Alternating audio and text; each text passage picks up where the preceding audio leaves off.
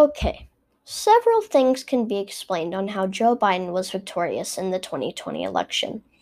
The first thing to notice is that most voters stayed part of the party they voted for in the previous election, with only some sway of voters, like suburban voters and independents, which gave Joe a little more of an edge over Trump.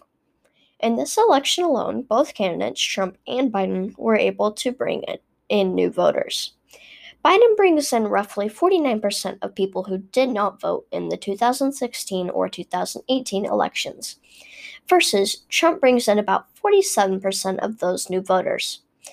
It is also good to know that Biden won the majority of voters under the age of 30, which made up about 38% of the new voters who didn't vote in the 2016 or 2018 elections.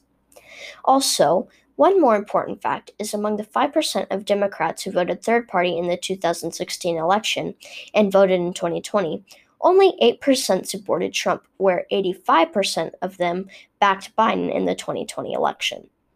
I hope this short recap of what helped Biden win the election was as interesting to you as it was to me.